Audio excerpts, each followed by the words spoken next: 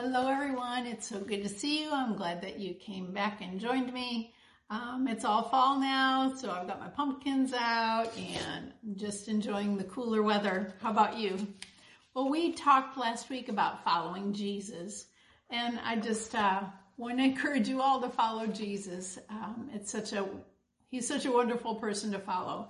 You know, as Christians, we're called Christians, and that means Christ followers. So we're followers of Christ.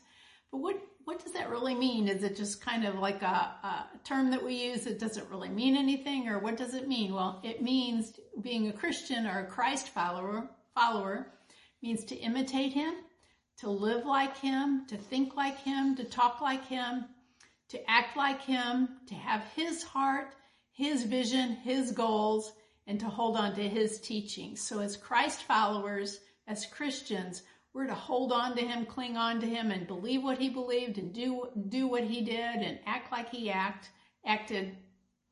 So, you know, I think in every Christian's heart, they have a desire to follow Jesus Christ, or they wouldn't call themselves Christians. We all have a strong desire to follow Jesus Christ. But the problem comes is when we actually have to do it. Our own desires often get in the way. It's kind of like the strong, heartfelt desire we have to get in shape and to eat right and everything. But then when the pizza comes in front of us or the ice cream, you know, it's the desire kind of, you know, is maybe not as strong as it was. So making a desire reality is harder than just having that desire, right? But in this series, I'm going to talk about Jesus, the person that we're following, the wonderful God that we're following, this wonderful Savior, to get a clearer picture of who we are following and a clearer picture of following Jesus in our own lives. So I encourage you, I started last week, I encourage you to check out last week's in case you missed it. So Jesus said in John 10:27, "My sheep hear my voice, and I know them, and they follow me." So followers of Jesus follow Jesus. As Christians, if we're Christ followers, we follow Jesus. We follow what he did. We follow what he says. We follow the way he acted. We follow Jesus. You know, Christians are called God's sheep in Scripture. We are God's sheep. We hear his voice and we follow him. Jesus said in Luke 6:40, he said, "A disciple is not above his teacher, but everyone, when he is fully trained, will be like his teacher."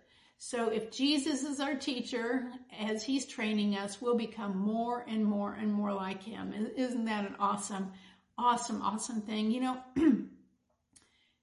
in learning about Jesus, he teaches us through his word. And God's word has a wonderful ability to change you and mold you and shape you into what God wants you to be.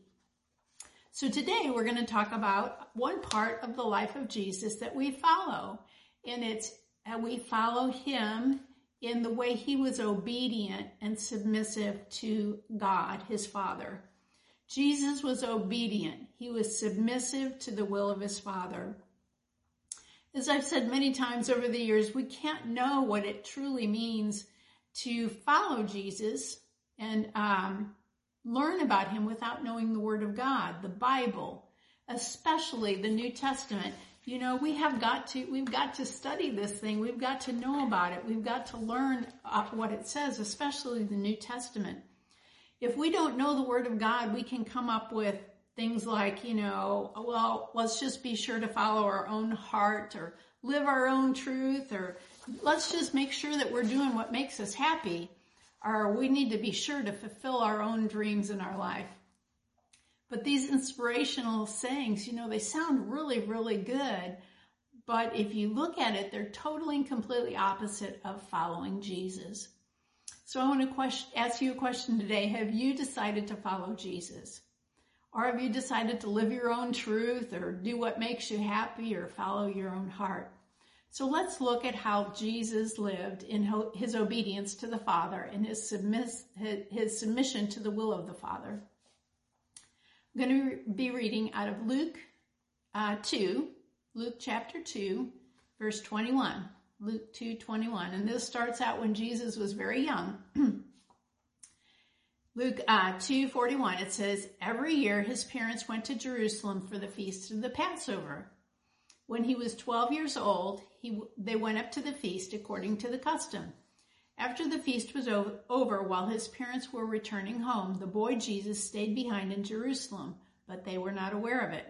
So his parents didn't know where he was. They were traveling a great big group of people. Many were relatives, and they just probably assumed he was with the group with relatives. So Mary and Joseph went back to Jerusalem to look for Jesus, and it said they found him 3 days later. That's a long time, listening to the teachers. And in verse 48, it says, when his parents saw him, they were astonished. His mother said to him, son, why have you treated us like this? Your father and I have been anxiously searching for you. And you can understand what any parent, they would be really anxious and freaked out and worried and concerned. And Jesus said, why were you searching for me? He asked, didn't you know that I had to be in my Father's house? But they did not understand what he was saying to them.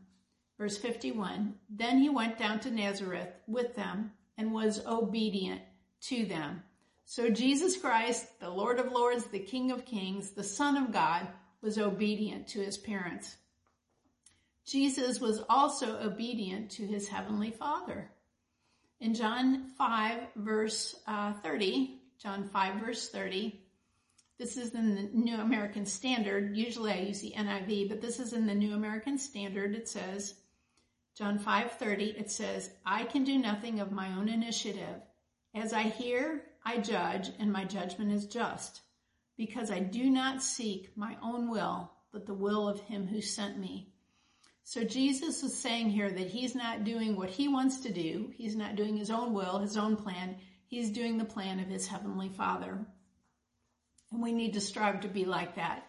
In John 14:31, Jesus said, but the world must learn that I love the Father and that I do exactly what my Father has commanded me. So we see again, Jesus is telling people that he's submissive to the Father. He obeys the Father. He follows the Father's plan. He's not there to do his own thing, his own plan. And when we're here on this earth, if we're followers of Jesus, we need to have that same attitude, that we're following Jesus.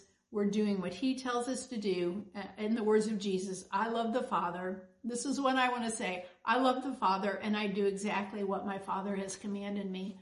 I would want so much for that to be a reality in my life every moment of every day. And we think that Jesus, he is God. It was just all a piece of cake for him. It wasn't. It was very, very difficult for Jesus to submit his will to the Father because it meant suffering. It meant a great, great deal of suffering. It meant rejection. It meant that he was going to be physically tortured and killed, and he was going to be separated from his Father, being a sin offering. It was very, very, very difficult. And we see that in Hebrews 5:7. Hebrews 5:7 says, during the days of Jesus' life on earth, he offered up prayers and petitions with loud cries and tears to the one who could save him from death. And he was heard because of his reverent submission. Although he was a son, he learned obedience from what he suffered. And once made perfect, he became the source of eternal salvation for all who obey him. We see in this scripture, he had reverent submission and Jesus learned obedience. And one of the ways he did it is for prayers and petition and loud cries and tears. It was a struggle. It was a very, very, very hard struggle. And a lot of times we really struggle in submitting our will to the will of the Father and obeying him. When we want to say something nasty about somebody, or we want to eat that, fifth piece of pizza, or when we want to cheat on our taxes, or there's all kinds of things that people are tempted with. And it can be a real struggle for our flesh, for our own desires to follow the will of the Father. And if we follow Jesus' Jesus' example, we can see that to get in line with God's word and get in line with his plans, it can take a lot of crying and tears and tearing away of the flesh and prayers and petitions. God, I don't want to do this, but help me to do what you want me to do. And he will help you. He will help you learn to be obedient. And we're all human beings. We all mess up. And what is so wonderful is the wonderful mercy and grace of God. He said in his word that if we confess our sins, he's faithful and just to forgive us our sins and cleanse us from all unrighteousness. So we know that we all fall in many ways, and God is there to help us and forgive us. But our desire and our goal should always be obedience to the word of God. We see this also with Jesus in the Garden of Gethsemane. He was getting ready to do the most difficult thing that any person on this earth has ever done. And it was very, very difficult for him. In Luke 22:39, it says, Jesus went out as usual to the Mount of Olives, and his disciples followed him.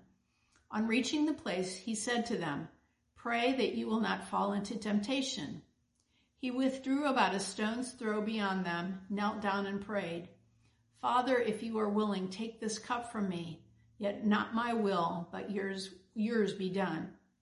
See, Jesus didn't want to do this. He didn't want to do this. But even more than his own desire not to do this and not to have to go through this, he submitted himself to the will of the Father. And he said, "Not my will, but yours be done."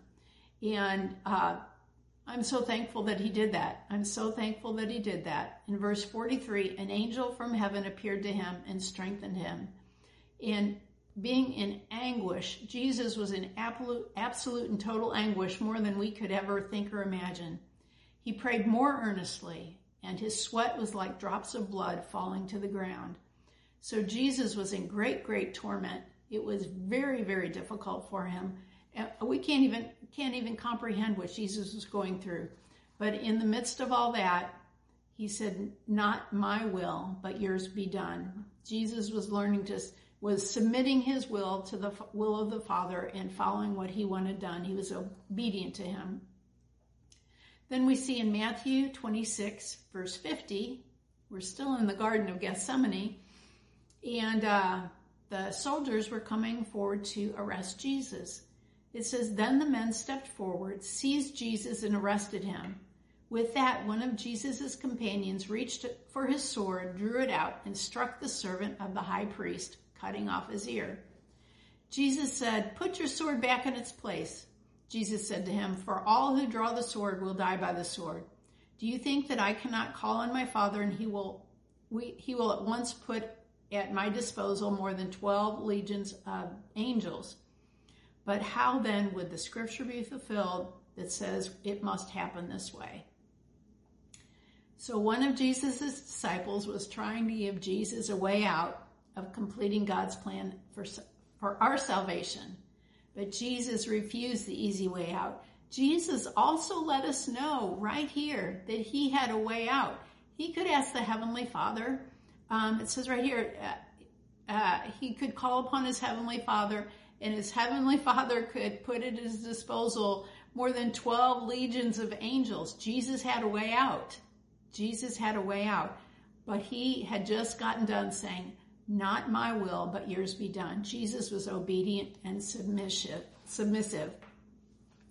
In Philippians 2, verse 5, it says, "Your attitude should be the same as that of Christ Jesus, who being in the very nature God, did not consider equality with God something to be grasped, but made himself nothing, taking the very nature of a servant, being made in human likeness, and being found in appearance as a man, he humbled himself and became obedient to death, even death on a cross." Jesus was ultimately obedient. He took on the nature of a servant. He was serving his Heavenly Father. He was serving his Heavenly Father, and in doing that, he was completely and totally obedient to him, even to the point that he was going to suffer death. And it wasn't like suffering death with a heart attack or a car accident or, being shot. It was a long, terrible, terrible, gruesome, horrible death. In a death in which the sins of all mankind were placed on him, and he suffered the punishment for all of them. We can't even imagine what he went through. But he did it for us, and he did it in submission and obedience to his Father. And that's the kind of obedience that God is asking of us. John 10:17 says, "The reason my Father loves me is that I lay down my life, only to take it up again. No one takes it from me, but I lay it down of my own accord. I have authority to lay it down and authority to take it up again. This command I received from my Father." So Jesus again is reemphasizing that what he does because his Father told him to do it. And he is saying that that's an expression of love that he has toward the Lord, toward his Father. And when we're obedient to God, we're showing him that we love him. And Jesus said, I believe it's in the Gospel of John, that if you love me, keep my commandments. So if we're Christ followers and if we love the Lord, evidence of that is that we keep his commandments. John 12:49 says, "For I did not speak of my own accord, but the Father who sent me commanded me what to say and how to say it. I know that his command leads to eternal life. So whatever I say is just what the Father has told me to say." So this is a good thing to check ourselves on. Are we saying what the Father wants us to say? What we say, are our words seasoned with love and grace and mercy? Are we snippety and judgmental and cruel with our words? Are we harsh and angry? Are we walking in love? And if we're followers of Jesus, we'll not speak on our own accord, but speak what the Father wants us to say. In Matthew 12:50, it says, "For whoever does the will of my Father in heaven, he is my brother and sister and mother." Or in other words, if we do the will of the Father in heaven, we are a Christ follower. So I ask you again, are you following Jesus Christ? We have learned today that following Jesus means obeying him and his word, being submissive to him. It reminds me of the famous psalm for those who are following Jesus Christ as chief shepherd. In Psalm 23, it says, "The Lord is my shepherd, I shall not want. He makes me lie down in green pastures. He leads me beside still waters. He restores my soul. He leads me in the paths of righteousness for his name's sake." The Lord Jesus Christ, he is my shepherd. Is he yours? I want to ask you that today. Is Jesus Christ your shepherd? If you've never made Jesus the Lord of your life, if you've never trusted him to forgive your sins, I encourage you to do that today. Become a Christ follower. What Jesus calls us to do is repent of our sins. That means that we're sorry for our sins. We want to turn our life around, turn our life over to the Lord, and put our faith and trust in Jesus Christ as our Lord and Savior. And I encourage you to do that today. Well, I hope you enjoyed this. Next week, we'll learn something else wonderful about Jesus, that it's just such a blessing to be a Christ follower and follow the way that he is. So I will see you next week, and I encourage you to listen on Sunday for Pastor Terry's next message on prayer. Bye-bye.